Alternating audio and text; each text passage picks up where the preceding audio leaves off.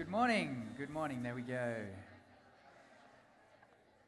Good to see you all here today. My name's Matt, lead pastor here at Anchor Church and part of the Erskineville Gospel Community. And I just wanted to add my welcome to Brad's. It's great to see you here this morning.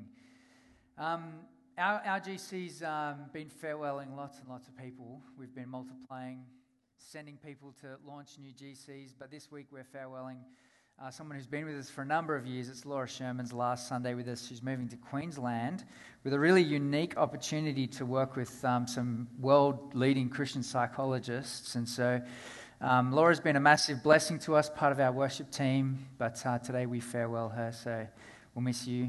But God has got some exciting opportunities ahead for you. So thank you for blessing us and loving us and serving us so well.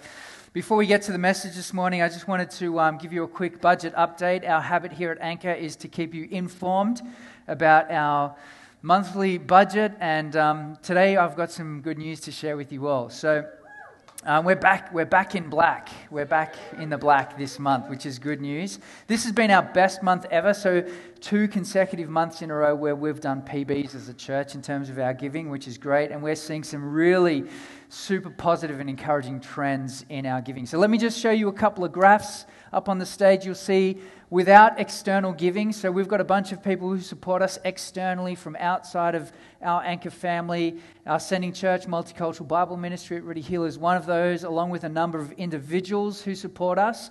So we take that giving out of this factor just as a way of showing us where we need to get to as a church to be financially self-sufficient, because by the end of this year, most, if not all, of that seed funding will drop off and end. So we're giving you these figures to help prepare you for what next year will look like, and the last couple of months have been great. This month we made nearly a $500 profit just by ourselves. So well done, Anchor. We've done really well there. The next graph you'll see there is our percentage of givers. So there are 60% of you who call Anchor home, who are giving, contributing financially towards the work of the gospel here. So that percentage is up as well. Our average giving, which I think is the next graph, is up again to around $196 per person per month, which is good news. So thank you. Let's keep this going. This is good, positive, encouraging trends as we head towards the back end of this year. We're going to spend some time thinking about what's next for us next year in terms of vision and moving forward as a church, and a lot of what goes into those decisions is budget and finances and staffing. And so when a church is in a good, healthy position, it allows us to move forward with the vision that we have and be able to fund that vision and put money behind it. So we're really excited about what lies ahead for us as a church. There's some really exciting things in that budget. So thank you for those of you who have partnered with us in that way. If you're new, maybe you haven't jumped on board with giving yet, we'd love you to pick up our giving document, which is at the Connect desk. You can read that, find out all of the ways that you can give here, the reasons for giving, all of those things. So thank you. That's our budget update. Good news. I love being able to deliver good news. We're going to get into the Word now. So if you've got a Bible, head to Colossians chapter 4. We're going to read just a few verses from the start of Colossians chapter 4, and then Alnado will finish out Colossians for us next week. A couple of our staff will be on leave. Tash and I will be away next week. Brian and Tara are away for 2 weeks. So pray for good rest for us. And if you've been up to date with the Santiagos, their whole family is sick again. They've been sick for a long time. Catherine has a broken foot. So please pray for healing for them. Pray for our staff. And if you pray for your pastors regularly, but we would really appreciate your prayers. So I'm going to pray right now. Let's go to Colossians chapter 4. If you don't have a Bible, that's fine. The verses will be on the screen behind me, but let's pray. God, I thank you for your generosity. I thank you that as a church together, that we're able to pull this thing off. Thank you for the abundant blessing that you have given us to be able to hire facilities and employ staff and rent offices and all of the things that we do. We give you great praise for all of the generosity that has been inspired in this church. God, we know that you are a generous God, and we pray that you would continue to make us a generous people. And we pray now as we come before you in your word that you might speak to us. We pray, God, that by your Spirit you would convict us and shape us and grow us. Help us to be a people who are moving forward, a church who is moving forward on its knees, prayerfully dependent on you as we seek to make much of Jesus. So we pray, prepare our hearts for what you would say to us now. Change and transform us. We ask this in the name of Jesus. And those who agreed said, Amen. All right, Colossians chapter 4, starting at verse 2, and it says this. Continue steadfastly in prayer, being watchful in it with thanksgiving. At the same time, pray also for us, that God may open a door for the word, to declare the mystery of Christ, on account of which I am in prison, that I may make it clear, which is how I ought to speak. Walk in wisdom towards outsiders, making the best use of time. Let your speech be gracious, seasoned with salt, so that you may know how to answer each person. You know, in her book, The Female Brain, an author by the name of Luann Brizendine made this outrageous claim that we all swallowed hook, line, and sinker and believe that women on average speak 20,000 words a day, whereas men on average speak only 7. And we're like, yes, that is totally true. That's been my experience. The husbands here are like, yeah, I think that's true. My wife speaks a lot. And so we've had this narrative of, chatty women and silent men, but there was no real research to back that up. And so the University of Arizona decided to research the claim, and they found that on average, women spoke 16,000 words a day, and men, on average, spoke 16,000 words a day. And so there's really not this myth of this huge difference between male and female in terms of how much we speak and how much we don't is not really accurate. But it kind of got me thinking, 16,000 words a day is a lot of words. It's a lot of talking. It equates to about 112,000 words a week, or 6 million words a year. 6 million words a year. Now that is the equivalent of reading Harry Potter, one of the Harry Potter novels, 80 times a year, once every 4 days. If you were to just read it out loud, that's the equivalent of how many words you would speak on average a year. It's a lot of words. But what they did find was that there's this great range between average talking. In their research, they found that the person who spoke the least spoke an average of 700 words a day, and the person who spoke the most spoke 47,000 words a day, and they were both men, right? Now, that equates to 17 million words a year. If you're a chatty person, you're talking a lot. It's a lot of talking. But I wonder how many of those words are words of prayer directed towards God. Of all of the words that we say in a given day in a week, I wonder how many of those words are words of proclamation of the good news of Jesus and what he has done. As I think of my own life and ponder those percentages of my own words, I think I'd probably be embarrassed if I figured out what percentage of my words were words of prayer and words of proclaiming Jesus. But we all know the power of words, don't we? Words have great power to build people up. Words have great power to tear people down. Words have changed the world. You think of some of the most famous speeches in the world. It's been said that for every word of Hitler's Mein Kampf, 125 Jews lost their lives. Words have power, and none more so than words of prayer. None more so than words of speaking of the good news of Jesus. P.T. Forsyth, a Christian author, has written, he says this, that the most important thing that you can do with your words, with your mouth, is to pray.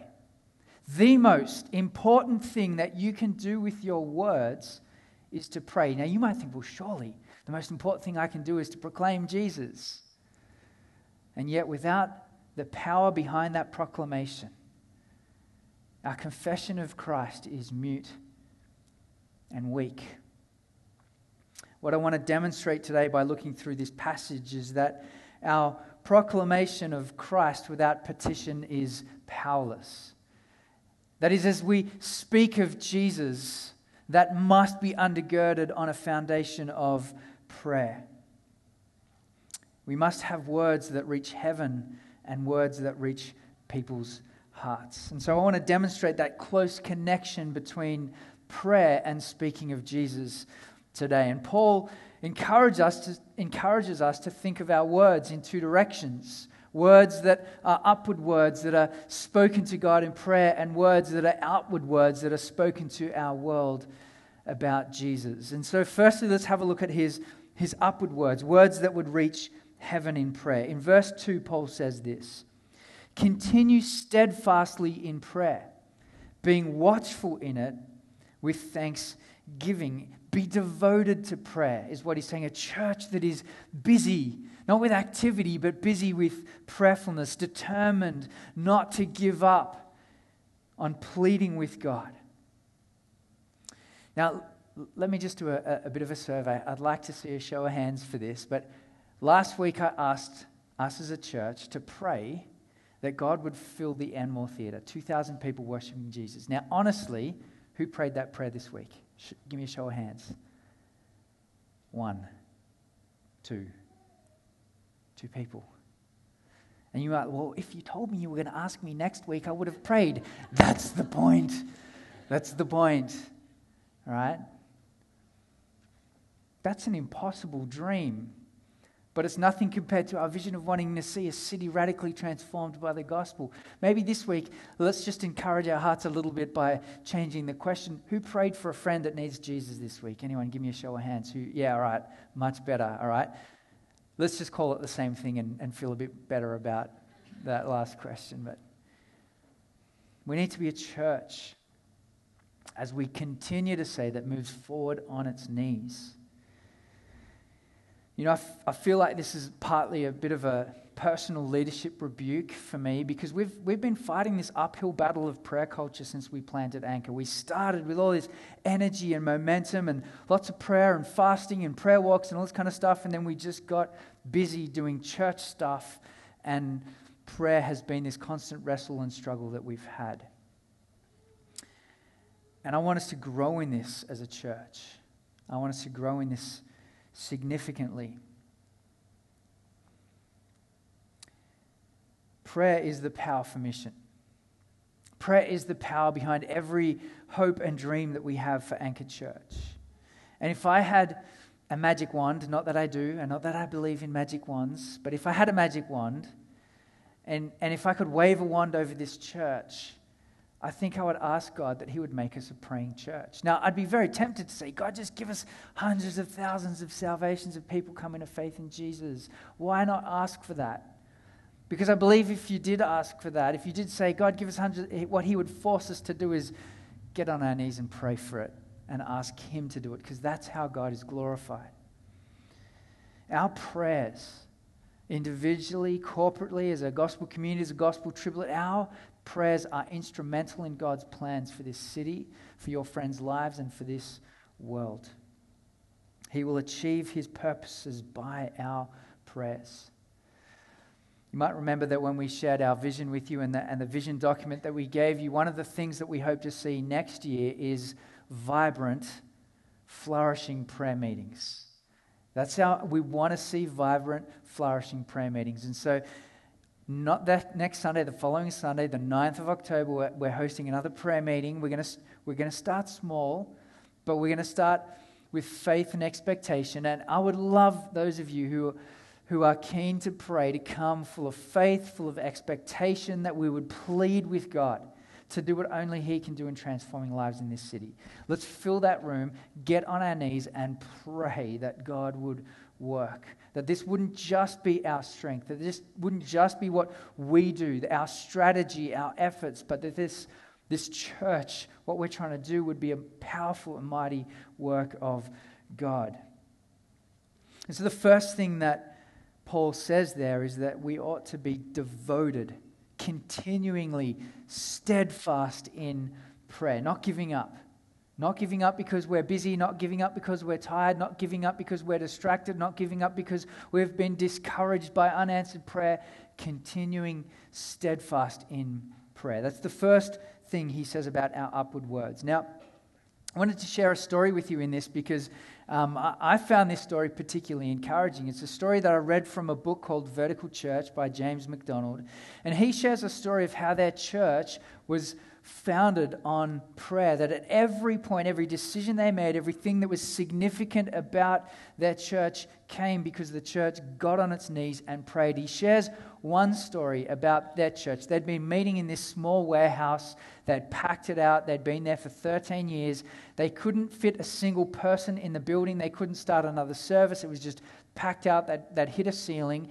And so they formed a search party to find a new venue to meet in their city that would be good for their church to grow. And they found one building. In the whole city, they found one building. And it was a huge, historic Catholic church. And so here is James, the Protestant minister, rocking up to the Catholic church saying, "Can we please have your building? Can we buy it from you?" And there were months and months of negotiations, and the church was praying, and he was personally praying. He said he was praying with great faith and had this great sense of expectation about what God was going to do. He would get up before the church and say, "Church, you're about to see a huge miracle. You're about to see God work." He said they took the elders, they would sneak into the building at night, hold hands and pray on the venue. And he said at times he would sneak in, get on the ground, lie on the ground and just claim the building in the name of Jesus. He would claim it for that church. And then the church said no. After months and months of negotiations, the church said, "No, we're not going to sell you the building." And he was devastated and discouraged and wondering why he'd had all this sense of expectation and faith about these prayers, and realized probably deep within his heart he'd been pursuing the gift instead of the giver, and learnt some good lessons in there. And then a family arrived at his church and said, "Oh, hey, by the way, we've got this very large venue. It's around 250,000 hectares. It's got about an auditorium, you can fit a few thousand people in, not 100,000, a few thousand people in. And we just feel God wants us to give it to you for $1. Right? And you think, oh, of course. Here we are pinning all of our hopes on this thing. We're praying hard, but God's answer lies somewhere else. And that story just encouraged me because it is an illustration of two things. One, I think how often our solutions and answers to our prayers are different from God's, but the other is what persistent, faith-filled, expectant prayer produces in the life of a church. And so Paul expects his church, he calls his church to pray continuously and persistently. But have a look at what Paul asks them to pray for in verse 3. He says this: "At the same time, pray also for us that God may open to us a door for the word, to declare the mystery of Christ, on account of which I am in prison." So he asks for an open door. When he's in prison, he asks for an open door. Now, it's a bit of a cheeky play on words there that I think he's not necessarily saying, "God, get me out of prison." But what he's asking for is an opportunity for the word. It's an open door for the word. And so often, if you read Paul's letters, that opportunity that Paul receives is the opportunity that he has as he's standing chained next to two Roman guards and soldiers, as he shares his faith with them, as the apostles sing praises to God throughout the night as they're in jail. And so often we're so blinded to the opportunities that God has put right in front of us because we feel that these circumstances are not what God has. That's not an open door. Or this opportunity, this is too hard, this circumstance, and I'm too focused in on what's happening to me to cast my eyes on what God is doing right in front of me, the people that God has put right in front of me. And so Paul says, "God, give me an open door for the word." Church, pray for an open door for the word, an opportunity to speak. He uses this language of open doors all throughout the scripture. In 1 Corinthians 16 verse 9, Paul says this: "But I will stay in Ephesus until Pentecost, for a wide door for effective work has been opened to me, and there are many adversaries as well." When he returns from his mission trip back to Antioch with his mission partners, they gather the church together and they report all of the things that they have done. And Paul says that God has opened a door of faith to the Gentiles. What he means by this language of an open door, this metaphor here, is that this is a God-appointed, God-given opportunity, a holy encounter, that you would speak of Christ, that you would share the good news of the gospel. So Paul says, pray for that. Pray for opportunities. Pray for holy encounters with people. Now, this doesn't mean that you pray and then sit back and wait for that perfect opportunity that lines up so well that the person is almost guaranteed to give their life to Jesus. All you have to do is kind of like just go, breathe on them, and they fall over and receive Christ. Like, that's not what he's saying, right? Paul, of all people, the door creaked open this much and he would kick it through and burst through and preach the gospel, right? This is not sit back and wait for God to do things. God-appointed moments aren't always miraculous and spectacular and supernatural. Sometimes they're ordinary and mundane and everyday. Sometimes they happen Monday morning on the bus. Sometimes it happens as you pick up your coffee. Sometimes it happens as you send a text message or phone call. Sometimes there are spectacular moments as Paul is released from prison miraculously and is able to continue to preach Christ. And so when was the last time that you prayed for opportunity? When was the last time that you asked God to open a door for the word? And I don't mean, dear God, give us opportunities to talk about Jesus. Right? I realize we all pray that prayer. I mean, when was the last time that you pleaded with God that he wouldn't just give you the opportunity, but you would have the boldness to back it up when that opportunity comes? That you would pray with expectation that those opportunities would come, that you would be looking for them, that you would pray with faith that God would use you.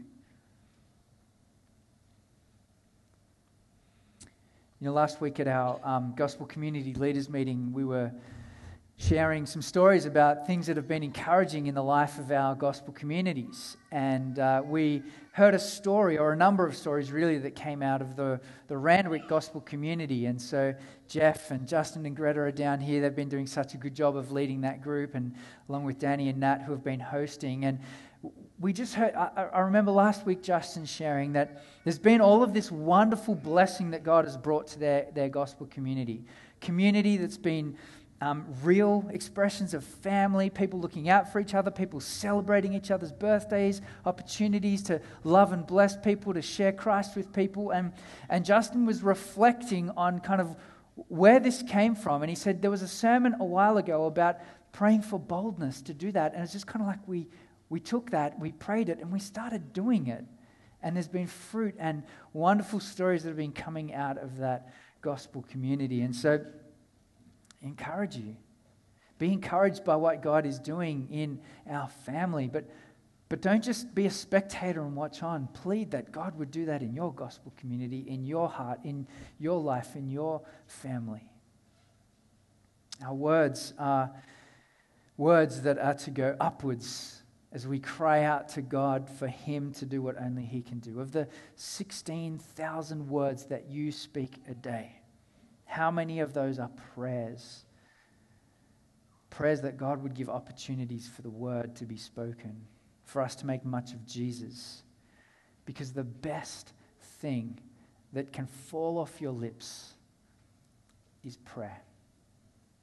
The best thing that can fall off your lips is prayer. But you'll find with Paul, as soon as he talks about prayer, mission follows very quickly. And he talks about these words that reach heaven, and then he flips and begins to talk about words that reach people's hearts. These are the outward words that proclaim Jesus. And he has a particular type of proclamation or speaking in mind here, and he speaks of clear speaking, he speaks of speech that is gracious, and he speaks of speech that is winsome and witty and that is backed up by a life that matches. And so as Paul moves from upward words to God to words for the outsider, that is those who don't follow Jesus, this is what he says. Firstly, they must be clear. Have a look at verse 4. Pray for an open door that I will make it clear, which is how I ought to speak. That I will make it clear. Here's the deal. No one will understand the message of Jesus if it's not clear, if it's muddy, and if it doesn't make any sense at all. So let's just pretend with me for a moment that you have been praying and you've been asking God for an open door, an opportunity, one holy encounter, and it comes, right? And a friend says to you, hey, just asking for a friend, right? But how do you become a Christian? And your response is this. This is your response, right? Generally, freaking out, right? And your response is this. You're like, well, so here's the deal. We were all reprobates because of original sin and the hypostatic union, the God-man Jesus bit that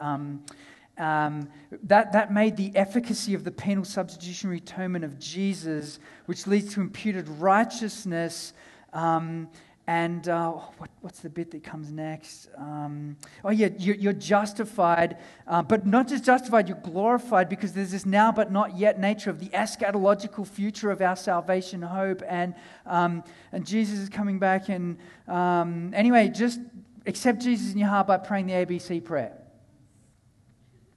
What? You're like, yeah. And they came running down the front and all put their faith in Jesus. Yeah, right? It's not our responsibility to convert people. Like, the Spirit does the work of changing a heart. But it is our responsibility to make sure the message is clear, is comprehensible, is accurate. That is our responsibility. Now, that doesn't mean that God doesn't use our ramblings, right? I mean, for all of the times that we've all shared our faith and we've made a mess of it, and God still, yes, God still uses our ramblings, and sometimes a fumbled gospel is better than no gospel at all. But our responsibility is to make the message clear. That's the first thing that Paul says about our outward words, is that they ought to be clear. Secondly, he says that these words ought to be backed by a life that matches the message that you speak. Have a look at what he says in verse 5. Walk in wisdom towards outsiders, making the best use of the time. The reputation of the gospel is bound up in your life. I'm sure you've heard of the quote, sometimes the only sermon that people will hear is the one that's preached by your life. Our actions communicate so much of what we believe. And the best way to dampen the transforming power of the gospel, the good news, is not to let that good news transform your own life, heart, mind, words, actions.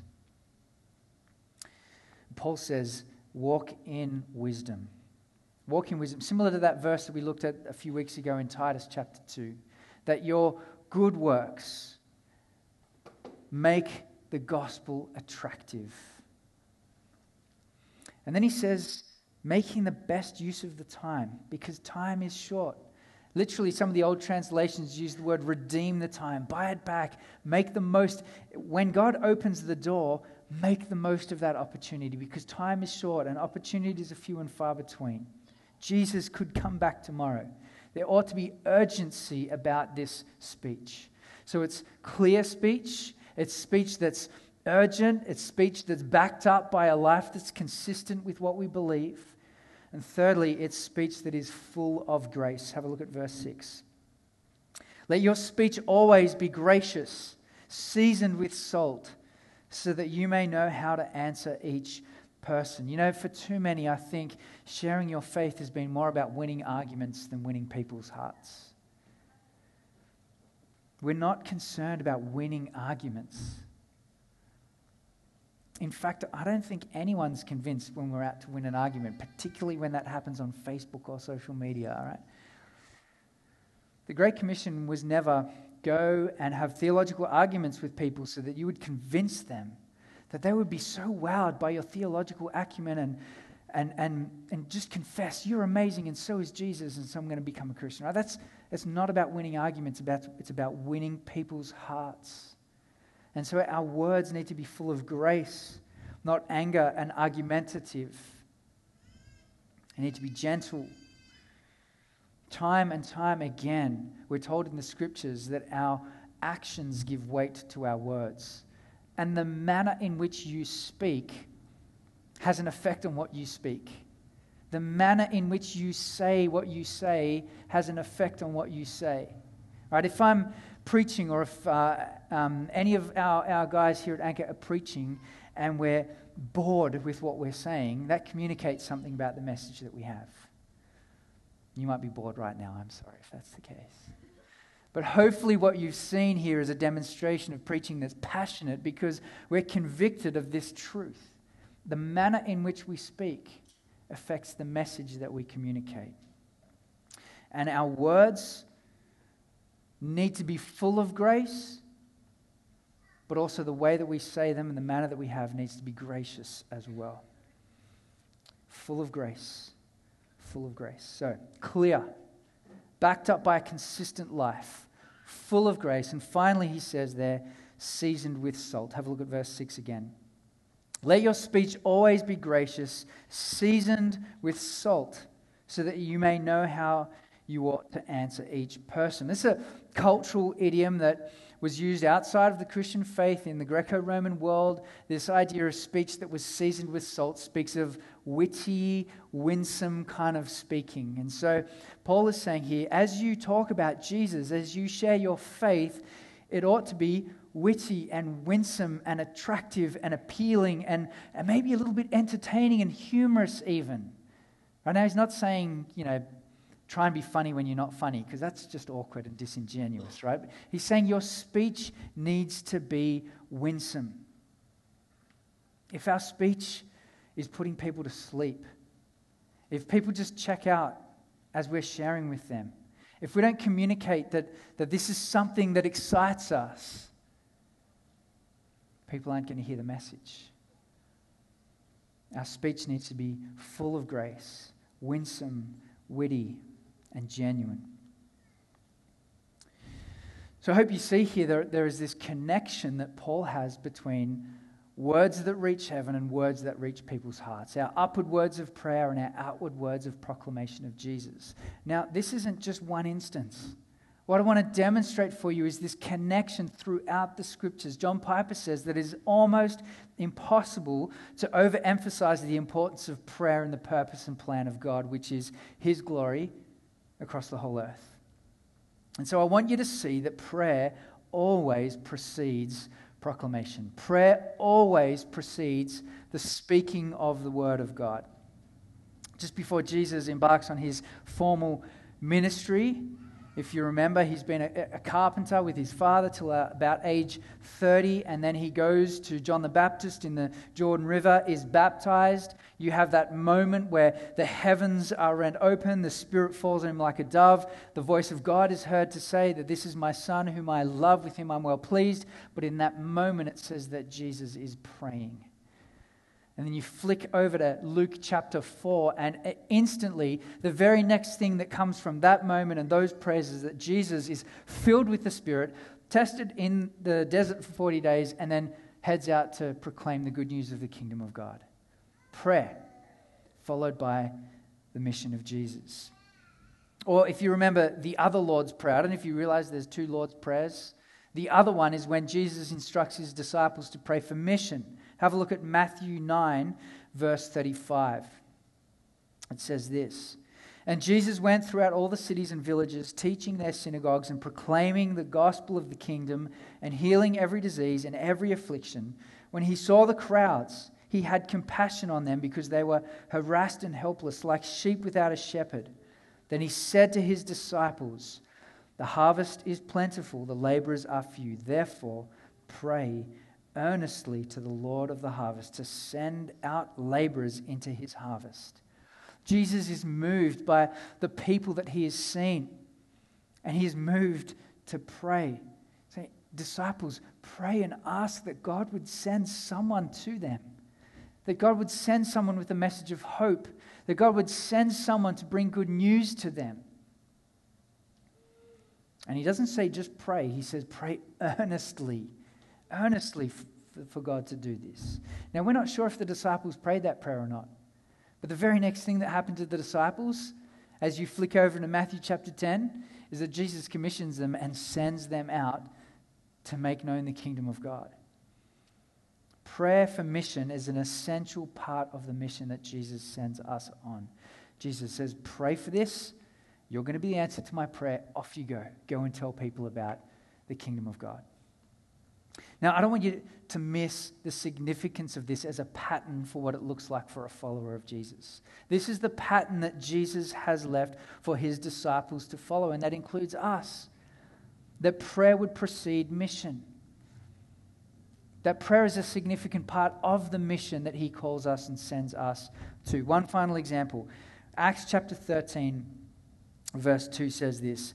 While they were worshipping and fasting, the Holy Spirit said, set apart from me Barnabas and Saul for the work to which I have called them. Then after fasting and praying, they laid their hands on them and sent them off. Now it's in the midst of fasting and worship, which no doubt includes prayer, that the Spirit calls out Saul and Barnabas and says, I'm sending them on mission. And then they pray and fast, they lay hands on them and they send them off. Prayer precedes mission. Prayer precedes mission always. And so church, if we have any hope of seeing our vision come to fruition, if we have any hope of seeing this city radically impacted by the good news of Jesus, we have to be a church that moves forward on our knees.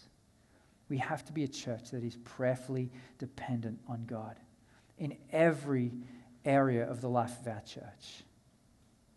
We've been offering some encouragements to pray over the last few months with each other, just in the context of our Sunday gathering. If you have a significant conversation with someone, don't pat them on the back, say, have a good week, see you later. Pray.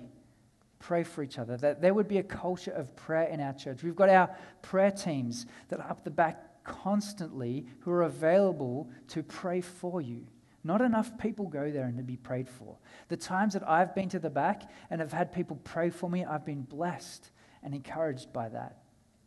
We've just appointed our first prayer coordinator, Amy Pratton. I don't know if Amy's in the room right now, if she's doing hospitality outside, but where is she?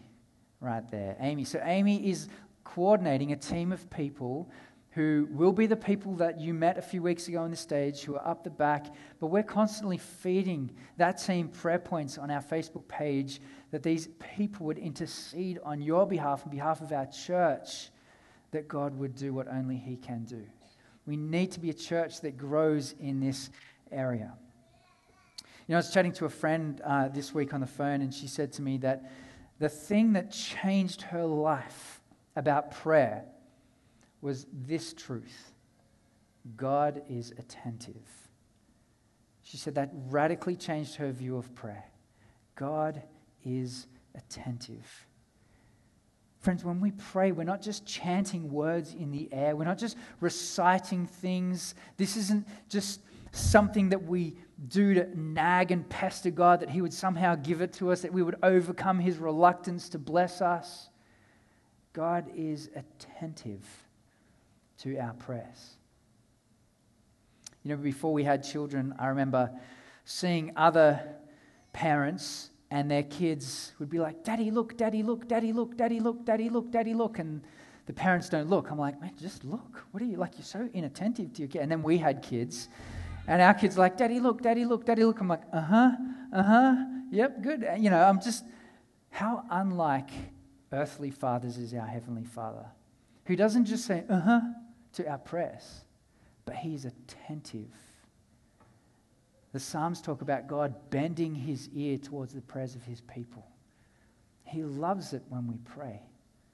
And the reason that God is attentive to our prayers is that he's our Father. The thing that hindered our prayers was the sin that marred our lives. And Jesus came and died on the cross to wash that sin away and to give us access to the very presence of God, that we would come before the throne of grace with confidence.